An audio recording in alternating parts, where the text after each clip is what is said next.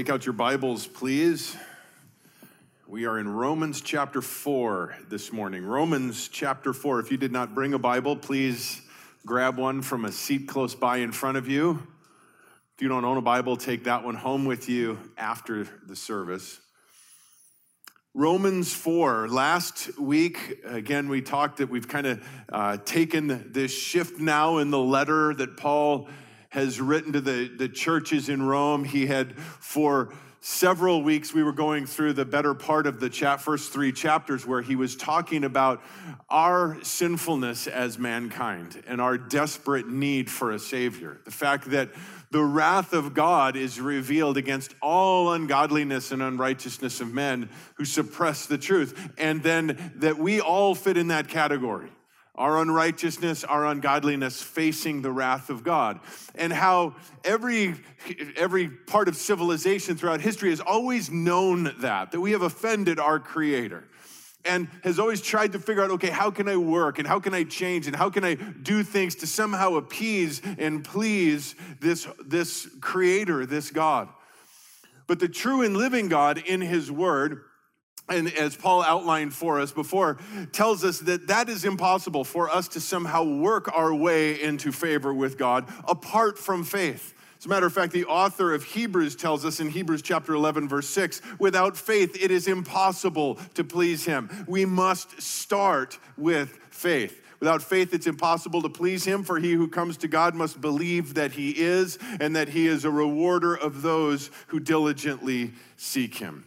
And we talked of this last week, that praise God, we receive this justification, this declaration of our righteousness, not by works, apart from works of the law, but through faith.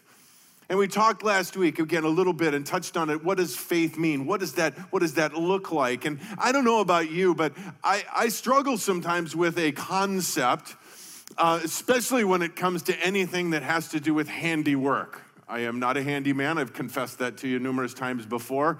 If I need to fix something and you simply hand me a manual, it's probably not getting fixed. I could read it a dozen times and I will do it backwards, upside down, wrong for certain. What I love is to see somebody do it, to see an illustration. Anybody else love those YouTube videos that you could pretty much pull up anything and have them show you how to do it? It wasn't too long ago, one of my headlights in my truck went out, and I contacted the dealership, and they told me it was going to be like $300-400 to replace the headlight. I said, "Are you kidding me? To replace the headlight?" And so I went to the manual. And you know what the manual said? Contact the dealership. So it basically said, you can't do this. They knew me better than I knew myself. They said, you can't do this. Well, I'm thinking, I'm not paying $400 for somebody to replace my headlight. And I believe it was Pastor Brad who told me, have you looked up on YouTube? They have a video for everything on YouTube, how to fix it. And you know what? There was a 30-second video that showed me how to change the headlight in my truck. It cost me like $3, you know? And so it's like, hey, there you go. I love an illustration. I like to have an example. And you know, God understands that about us. He understands our need, that we need to be able to see and be able to have examples of that. God doesn't just say 2 or 3 things, tells us what to do, and said, now you figure out how to do it. We'll put it back on you now and do this. He gives us examples. One of my favorite characters in the Bible that, again, has taught me a lot about what it means to walk a life of faith is Elijah. You know, and we read the stories of Elijah and we could think, my goodness, there is no way that I could attain to that. He's somehow on a totally different level than I am. But that's not what the Bible says. James tells us that Elijah was a man with a nature like ours. No different. Just a man who loved God and trusted God. And we see the illustration as it walked out in his life. Peter tells us this in 2 Peter chapter 1. Simon Peter, a bondservant and apostle of Jesus Christ, to those who have received a faith of the same kind as ours by the righteousness of our God and Savior Jesus Christ. Peter, the apostles, those who went out and changed the world with the gospel message, he said, your faith is the same as mine.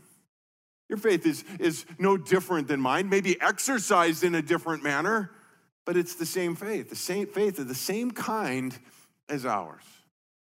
Now, that's, again, one of the things that I love about the Word of God and love reading it and studying it and meditating on it. And I would invite any of you who have never been a part of our Wednesday night service to come out on Wednesday as we go through the Old Testament. We're going to spend a little time in the Old Testament this morning, but we do that every Wednesday, going through the Old Testament scriptures and understanding, okay, what are some examples that we can pull from that in our lives? Paul tells us a little bit later in Romans chapter 15, verse 4, whatever was written in earlier times was written for our instruction, so that through perseverance and the encouragement of the scriptures, we might have hope.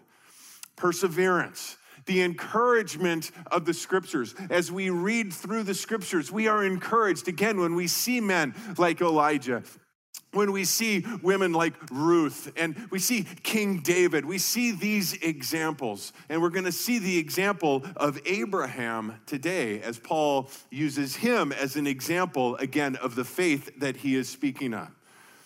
It tells us that we are encouraged by the scriptures as we are encouraged when we see others that walk by faith and give us that example. Well, let's look at the example that he gives us. Romans chapter 4, the life of Abraham.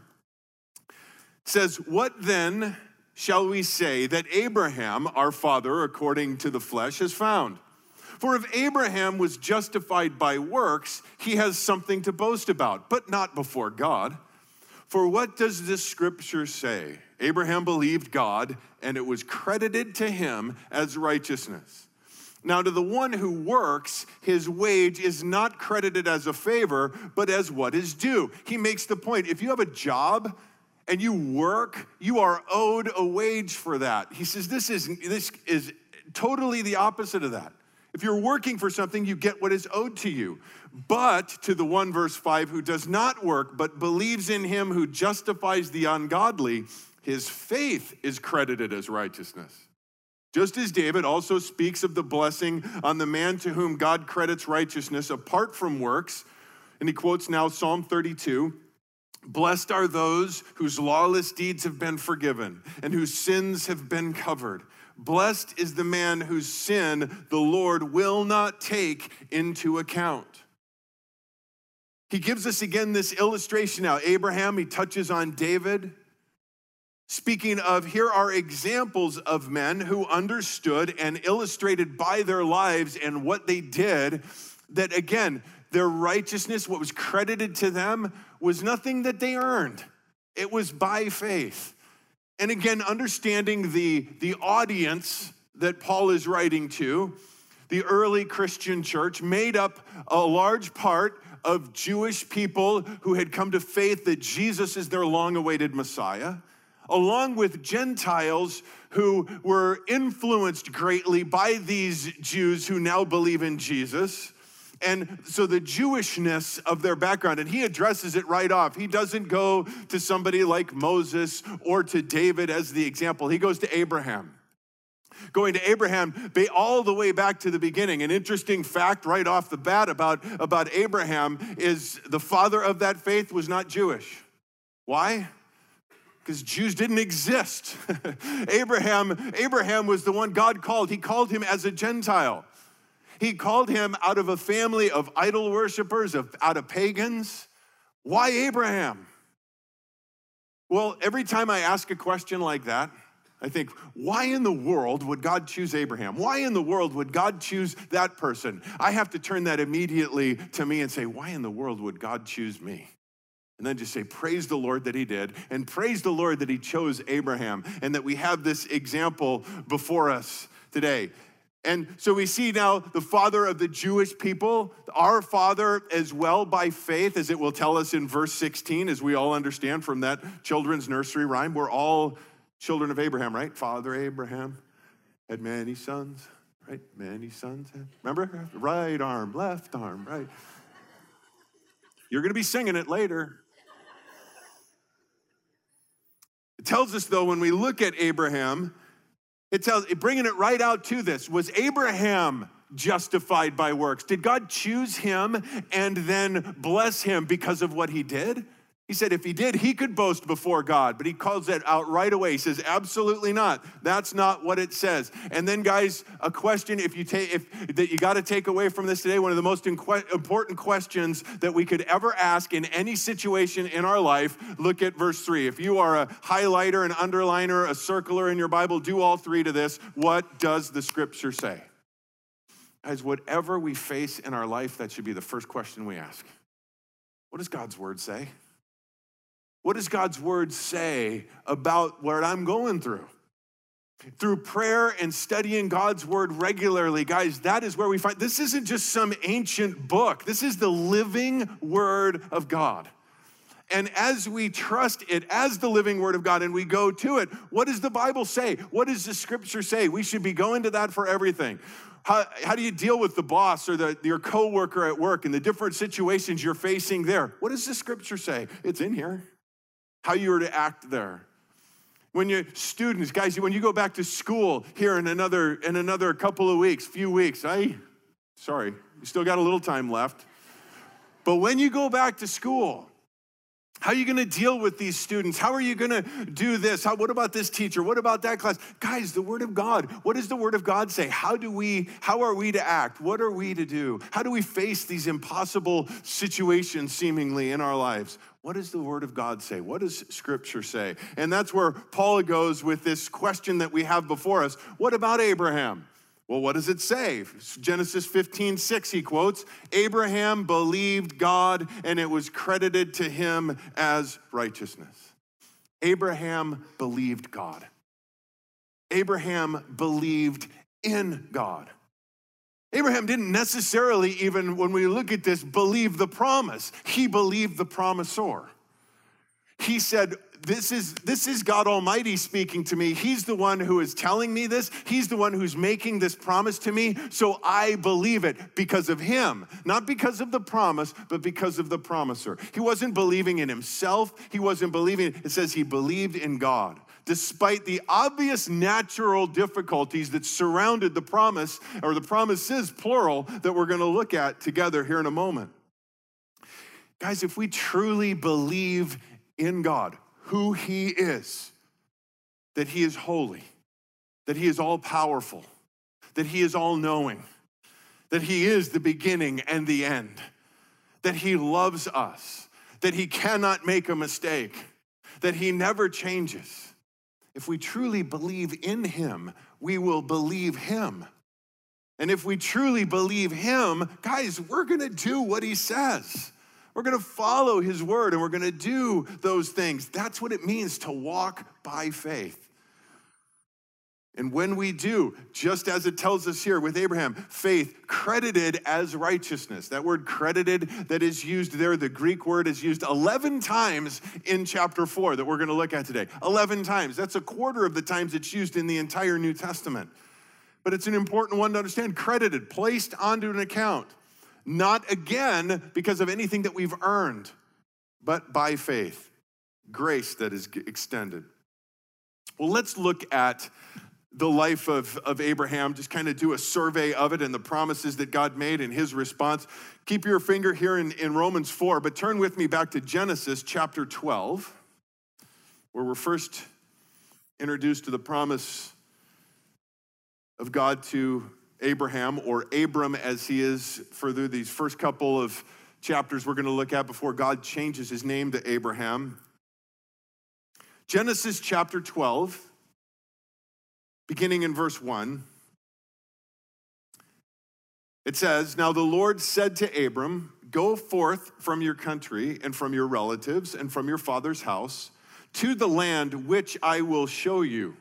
And I will make you a great nation, and I will bless you and make your name great.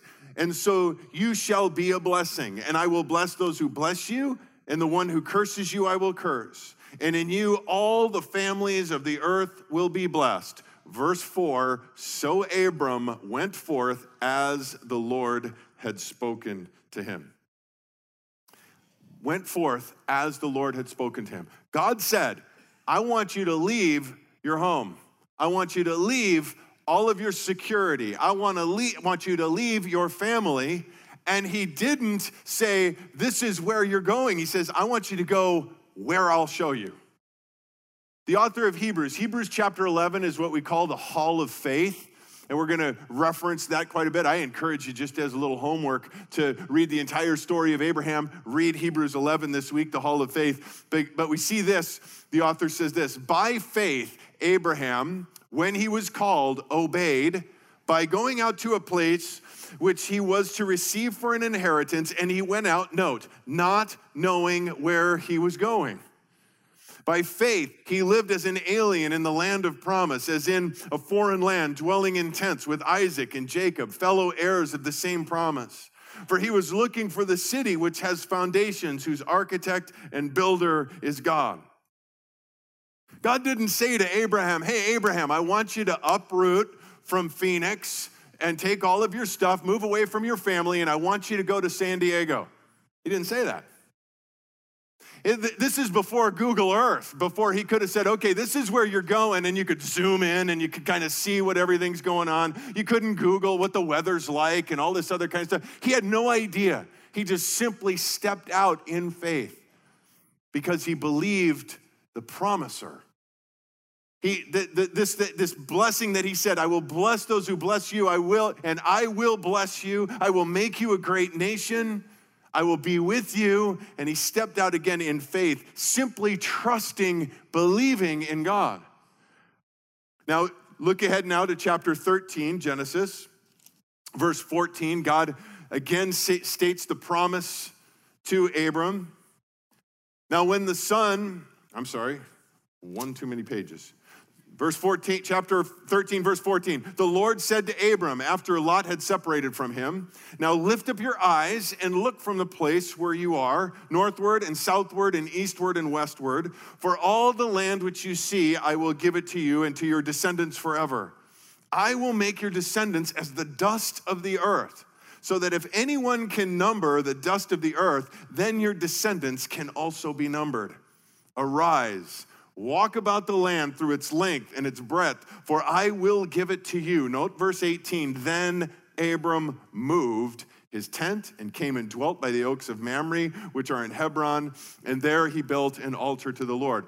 His initial step of obedience as he moves out then, and then as he settles in there, he's blessed. He gets, as a matter of fact, he's so blessed, he and Lot, they have so many possessions between the two of them, they said, we're gonna have to separate. Lot goes one direction. Then God says to him here, look all around you. All of this is yours. And then he says, now get up and move. Move somewhere else. Things are going really great right here. I was obedient, things are great, but now you want me to move again. And he does. He's obedient when God calls him to move. Now, chapter 15, again, God, reminding him, reiterating the promises. Verse 1, after these things, the word of the Lord came to Abram in a vision, saying, do not fear, Abram. I am a shield to you. Your reward shall be very great. Abram said, O Lord God, what will you give me since I am childless, and the heir of my house is Eleazar of Damascus? Abram said, since you have given no offspring to me, one born in my house is my heir. Then behold, the word of the Lord came to him, saying, this man will not be your heir, but one who will come forth from your own body, he shall be your heir. And he took him outside and said, now look towards the heaven and count the stars if you're able to count them. And he said to him, so shall your descendants be. Verse 6, here's our verse. Then he believed in the Lord, and he reckoned it to him as righteousness. He believed in the Lord. He believed, since you're the one making this promise, I believe in you. So I embrace the promise that you're making. And it says, he, God, reckoned it to him as righteousness. Verse 7, then he said to him, I am the Lord who brought you out of Ur of the Chaldeans to give you this land to possess it. Jump forward again now, a couple more chapters to chapter 17. And it tells us there, now when Abram was 99 years old, the Lord appeared to Abram and said to him, I am God Almighty. Walk before me and be blameless. I will establish my covenant between me and you, and I will multiply you exceedingly. He's 99 years old. Isaac has not been born yet. And he says, I will multiply you exceedingly. Abram fell on his face God talked with him saying, as for me, behold, my covenant is with you.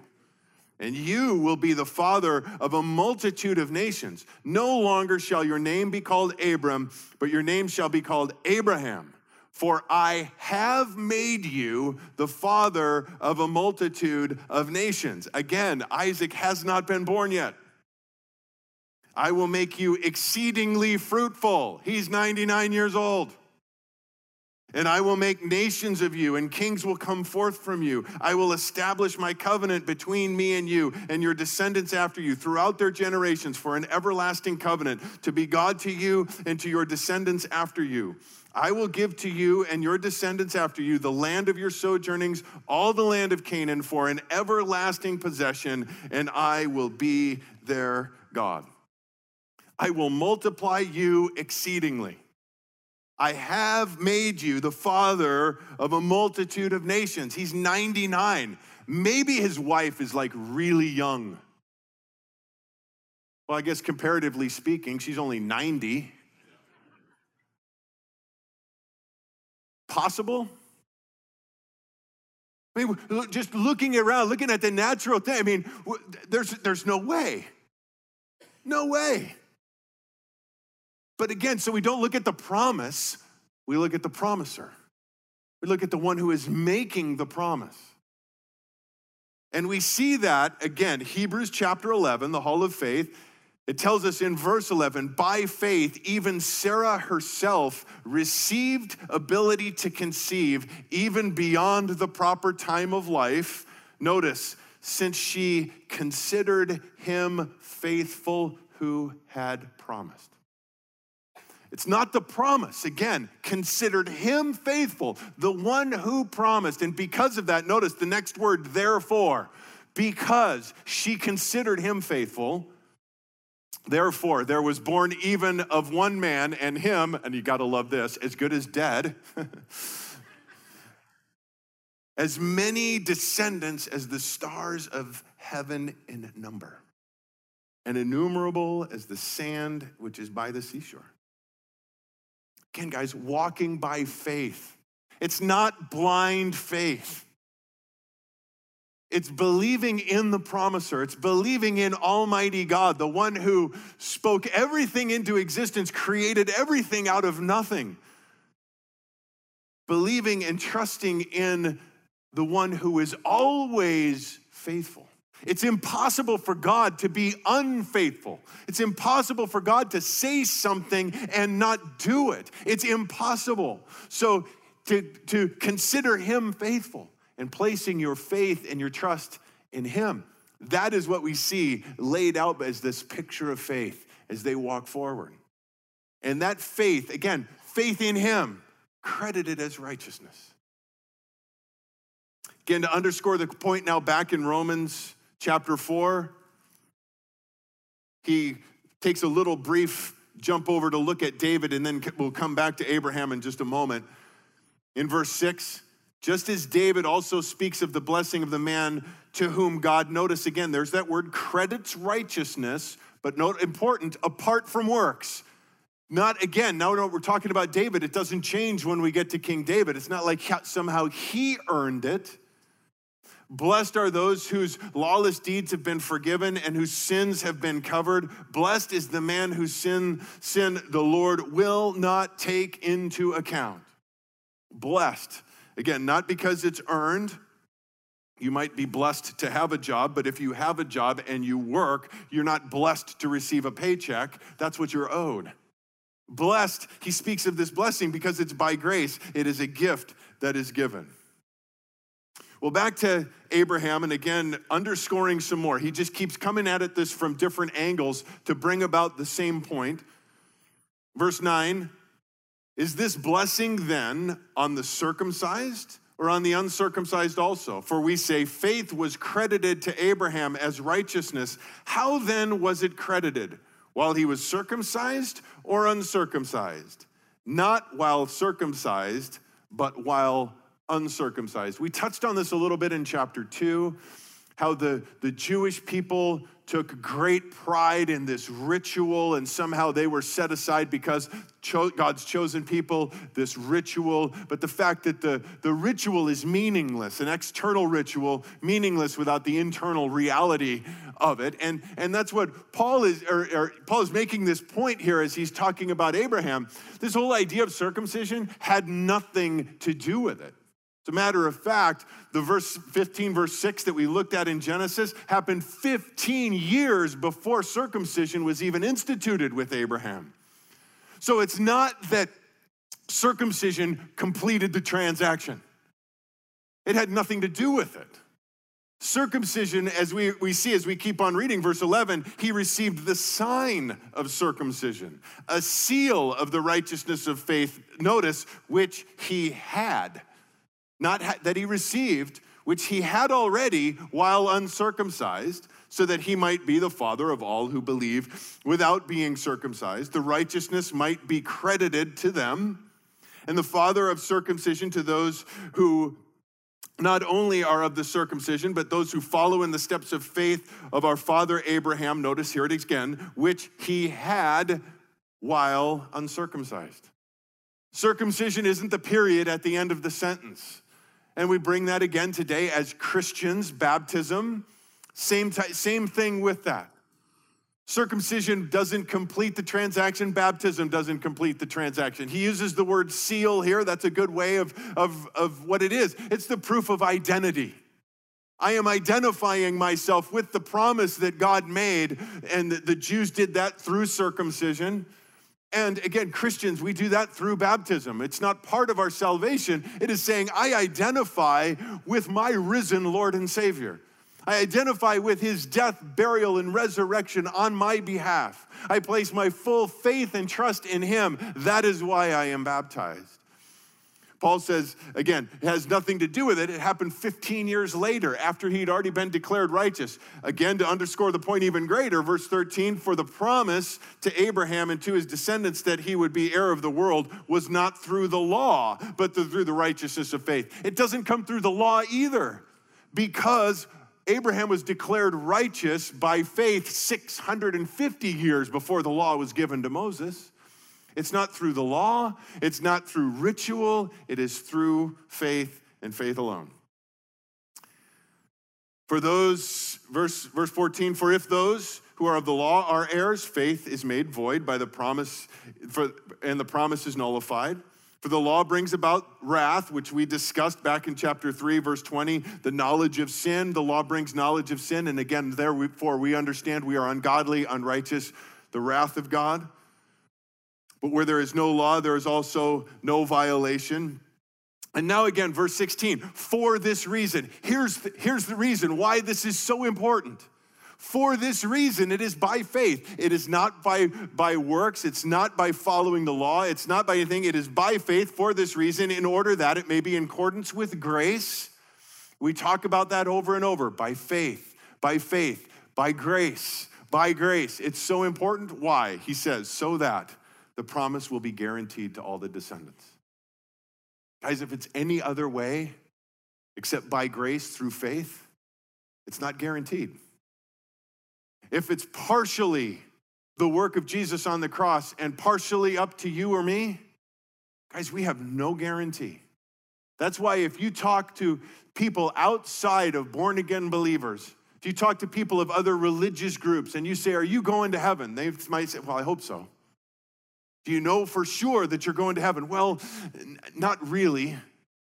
They can't know because they don't know how the scales are going to tip at that final time.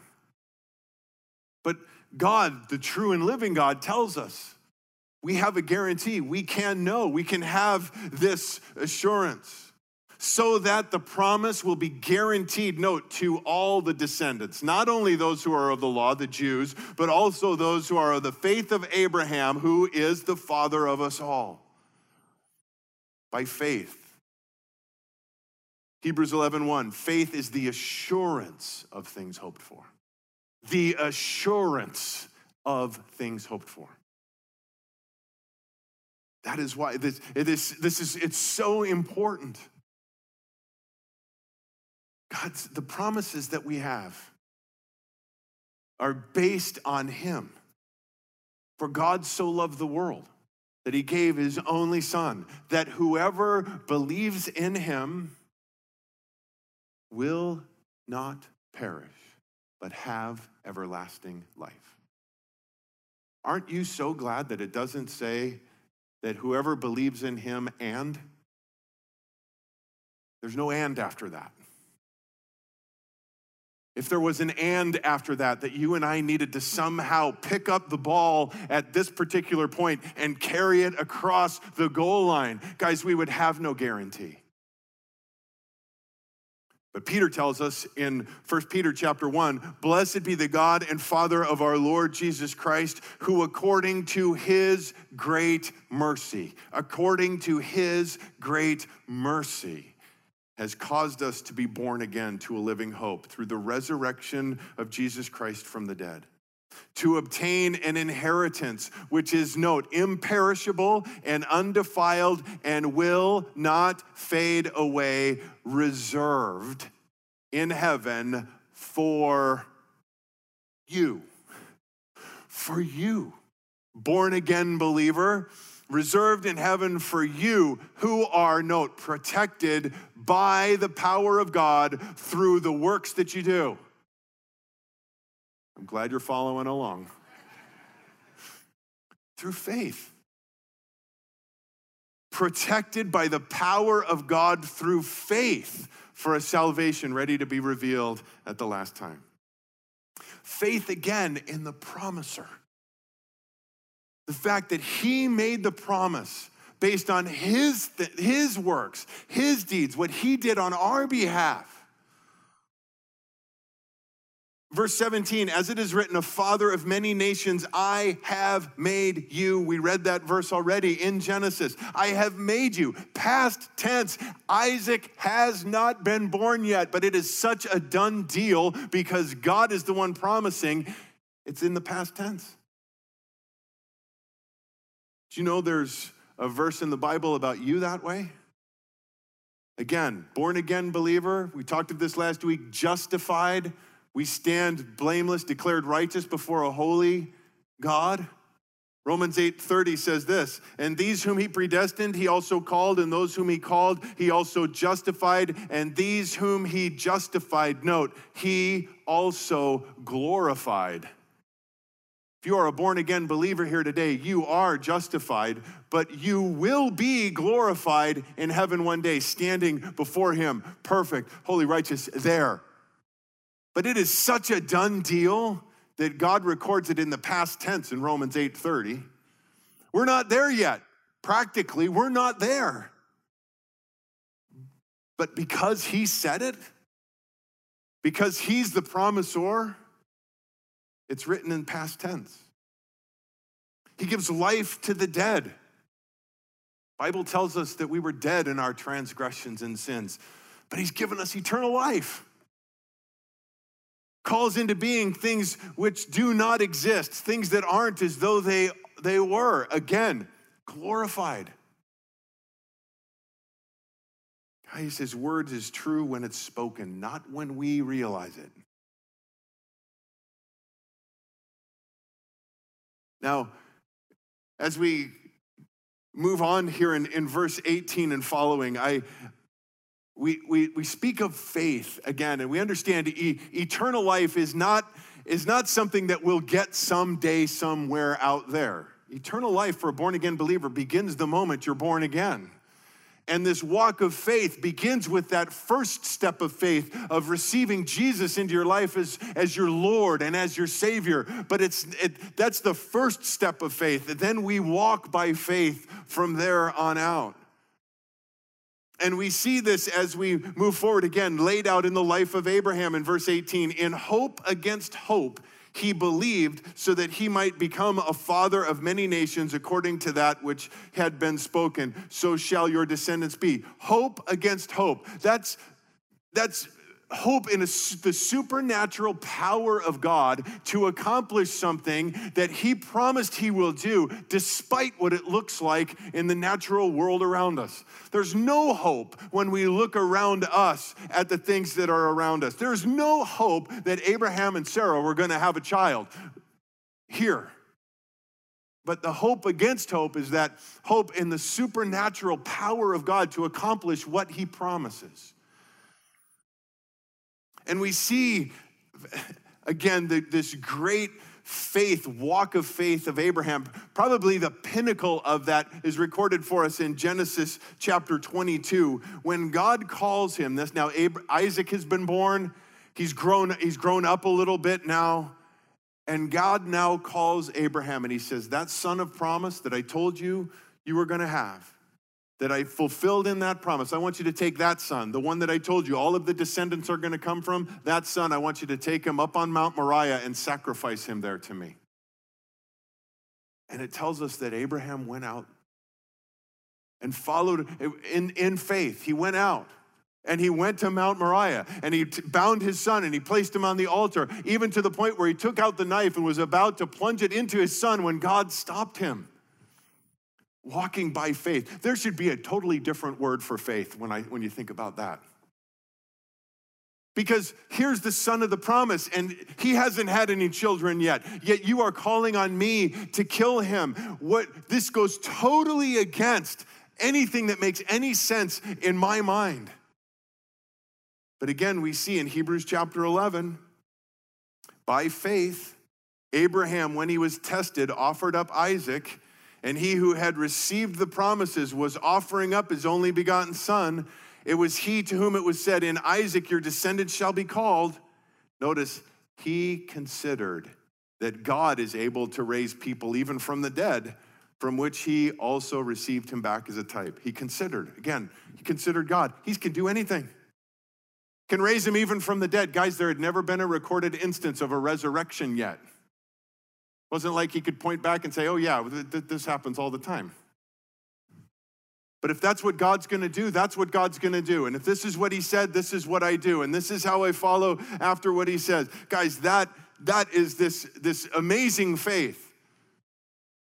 And notice verse 19, without becoming weak in faith, he contemplated his own body, now as good as dead, since he was about 100 years old, and the deadness of Sarah's womb.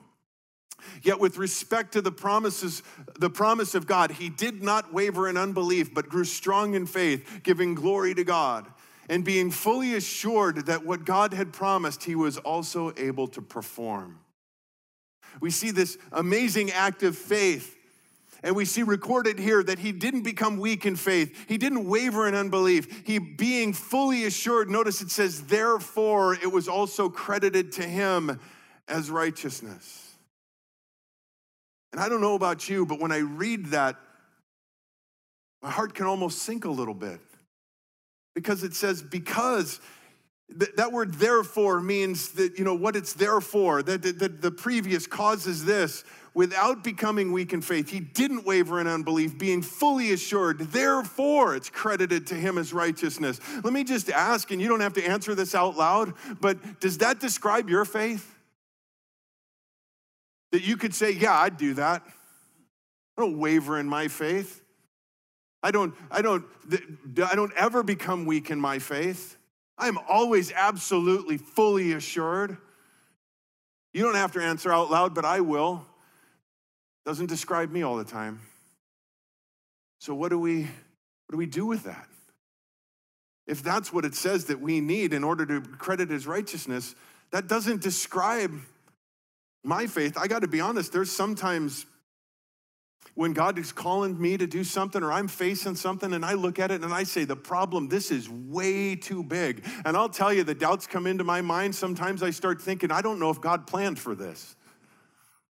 When he told me to take these steps of faith, when he told me to step out in this, he must have left this off the plan. So I'll fix it. I'll step in. I know what to do. Anybody else like that ever? Well, you know what?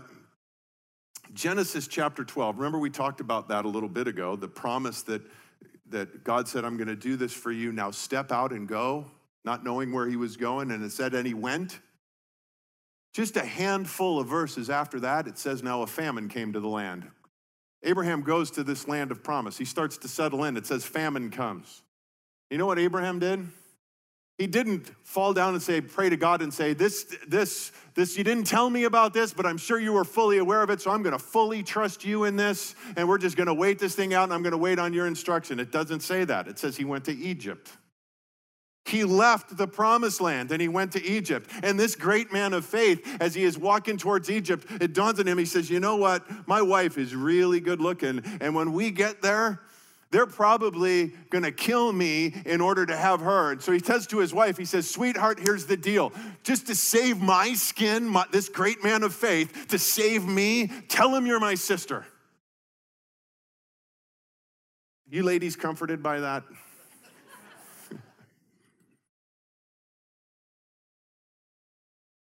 What about when you read in God's word and you read a promise, or you feel God's really laying something on your heart, and you know it's from the Lord, and you just say, you know what, God, I know this is from you. I know you said this, but how am I going to know for sure? That ever describe you? How am I going to know for sure? Again, Genesis chapter 15. Remember verse 6, the one that we've been talking about? That then he believed in the Lord, he reckoned it to him as righteousness. That's our verse. Verse 8, it says, he said, that is Abraham. He said, O Lord God, how may I know that I will possess it? Right after it said it's reckoned to him as righteousness, his faith, he says, how am I going to know for sure? Did you ever come to a point in your faith walk? You've been walking in something a while. It's been a long time. It's been a difficult time. You've been going through it by faith. You've been believing God, but it doesn't seem to be getting better. It doesn't seem to be changing. And you ever wondered, did God forget? Did God forget what he said about me? Did God forget the promise that he made to me? Did God forget this? I know what I'm going to do. I'm going to go to that verse that says in the Bible, God helps those who help themselves. Newsflash, that's not in here. As a matter of fact, probably every page of Scripture screams that God helps those who can't help themselves. But how many times do we step out in that and say, he's forgotten, so I'm going to jump in and I'm going to do it my way with this. And we see in Genesis chapter 16, after the promise made that you're going to have children, these things that come, God, your descendants, all of this, it's not happening. Sarah says, I got an idea. It's just, I can't have kids. It's obvious this isn't going to work. Why don't you take my handmaid Hagar and have a child with her, and we'll call it our own? That sounds like a great idea.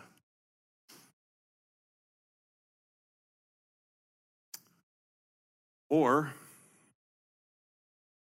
perhaps I'm the only one that would be this way, but see something that's in front of me, and God's definitely calling me to go in that direction, and I just say, that is impossible. There is no way I could do that.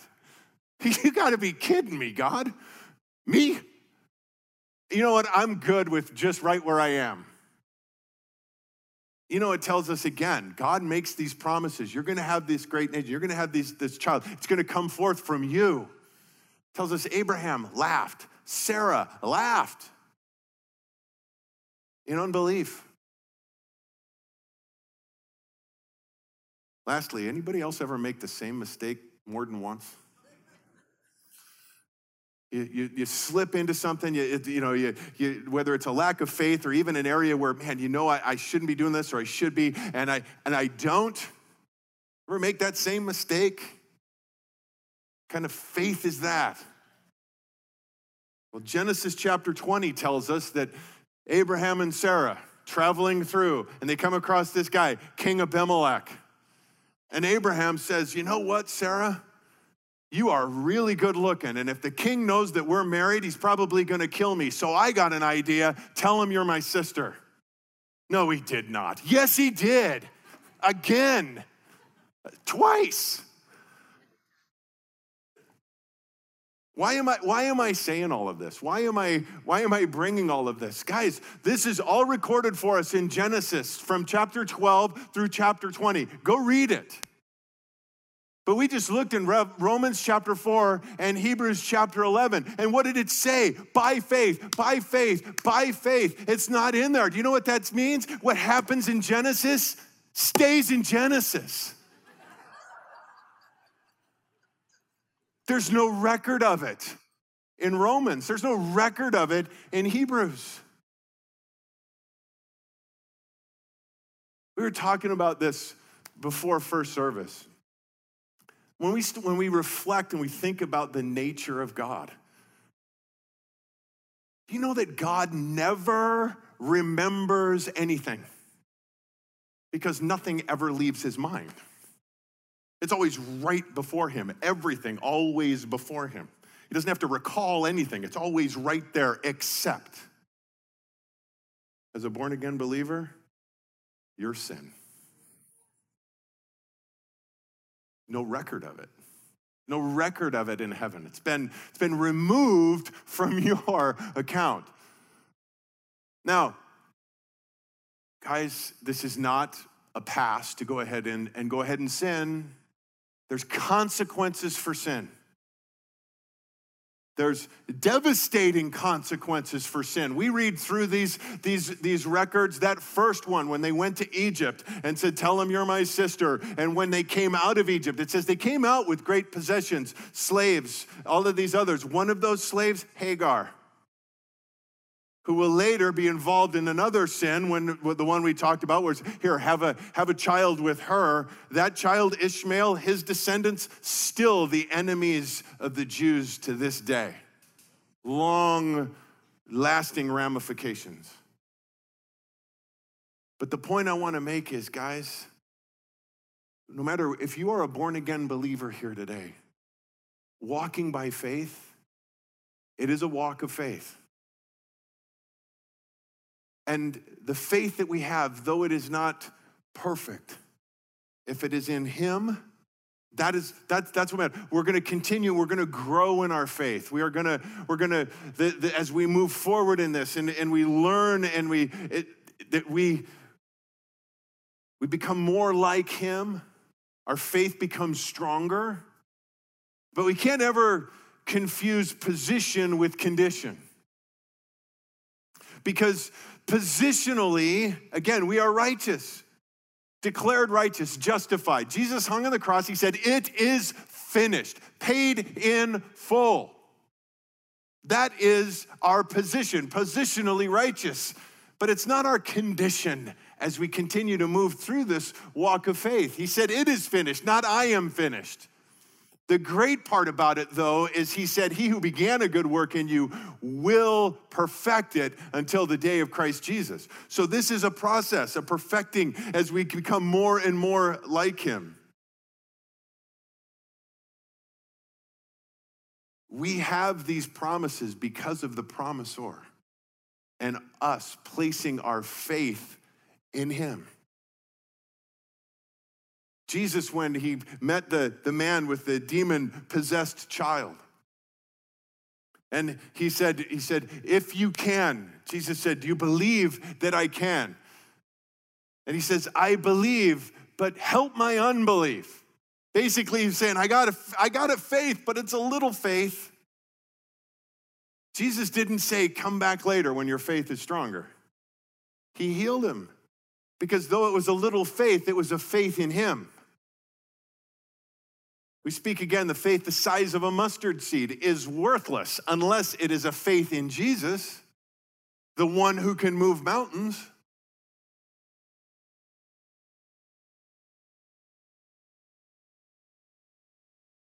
And again, isn't it great that this wasn't just for Abraham, as it tells us in verse 23. Now, not for his sake only was it written that it was credited to him, but for our sake also, to whom it will be credited as those who believe in him who raised Jesus our Lord from the dead. He who was delivered over because of our transgressions and was raised because of our justification. delivered over, because all of us are sinners, all sin and fallen short of the glory of God, delivered over for our sin, for our transgressions, raised for our justification, to declare us righteous before a holy God. I think these are some great verses, again, to just contemplate as we prepare our hearts for communion, and to celebrate that together this morning. And you might be sitting here now and thinking, well, that was quite a little jump and walk through faith, and I find myself falling very short in a lot of those areas. And maybe there's something going on in your life that, again, isn't pleasing the Lord. And you are a believer here today, but there's things in your life that need to be dealt with. And you might be thinking, you know what, I'm not worthy to take communion. Guys, that's what communion is all about. When we celebrate communion, we remember what Jesus did on our behalf on the cross at Calvary. And that is the substance of the shadow of all of the previous sacrifices that were made, the sacrificial system that was in place for the Jewish people, going all the way back to when it was instituted. It was always a shadow. Jesus on the cross at Calvary was the fulfillment, the substance. And when a worshiper would bring a lamb to be sacrificed, the worshiper was never examined, because everybody knew the worshiper was guilty. That's why they were bringing the lamb. It was the lamb that was inspected. It needed to be spotless. It needed to be without blemish. Again, pointing to Jesus on the cross, the Lamb of God who takes away the sin of the world, taking our place. But then, as it tells us, rose again, raised again for our justification. The resurrection proves that his sacrifice was accepted. And so we can come today and we can celebrate this. And if you are in that position today, that's a great position to stand in now and say, you know what, I'm convicted of this. I simply give this to you. God, forgive me if there's an area of sin. Lord, strengthen my faith where it might be weak. We prepare our hearts to celebrate communion together. Now, if you're here today and you are not a believer in the Lord Jesus, you've never trusted in him, you've never taken that initial step of faith, I want to invite you right now to do just that. Don't put this off. Don't think, well, I'll think about it. I'll come address this another time. You don't know if you have any more time.